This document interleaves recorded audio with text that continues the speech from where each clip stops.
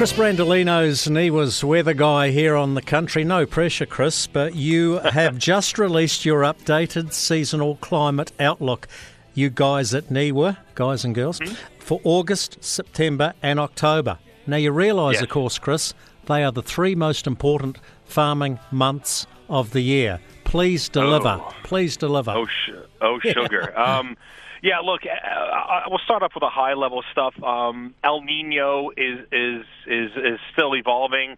The ocean is telling us El Nino is here. The atmosphere, not quite there yet, but we think over the next month or two that will happen. And that's important, Jamie, because that's when we say the system is what we call coupled.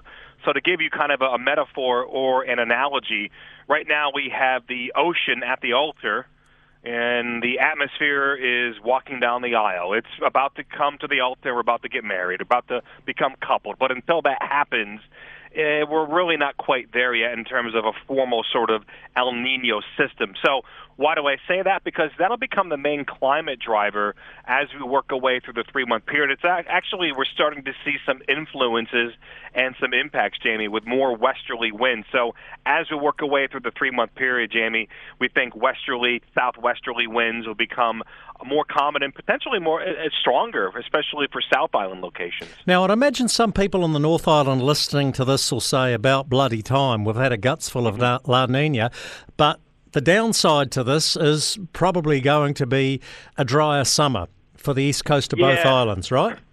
Yeah, look, every El Nino is different. The short answer is we know the average outcome. And historically, when we do have an El Nino, especially if it's formidable, we tend to have drier conditions on the east of both islands. But just to give you a couple comparisons, so in the early 70s, I think 72, 73, we had a strong El Nino, and I think it was February 72 where we had a national record high temperatures across the country. That was an El Nino year. 2015, 2016 was a pretty strong El Nino, right?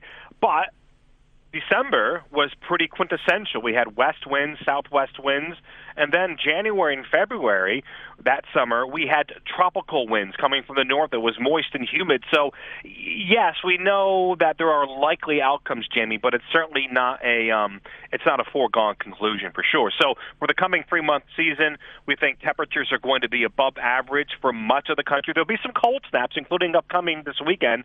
We'll have some frost this weekend, but still winter, of course. The north of the North Island, Jamie, so Bay of Plenty, Coromandel, Northland, about equal chances for temperatures to be where they should be, which is average, or even above average, about equal chances. Rainfall, we think below normal rainfall is most likely for the north of the North Island. So that's one area we'll have to watch for, perhaps increased levels of odds for dryness.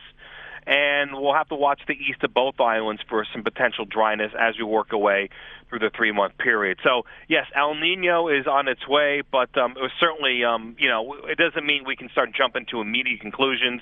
It does give us some insight, though, as it is what is likely to happen in terms of the longer term. Wow, I love the analogy about the aisle and the altar. I just hope the bride doesn't get jilted at the altar, Chris Brandolino. There you go. A final shot from me. You enjoy your weekend, my friend.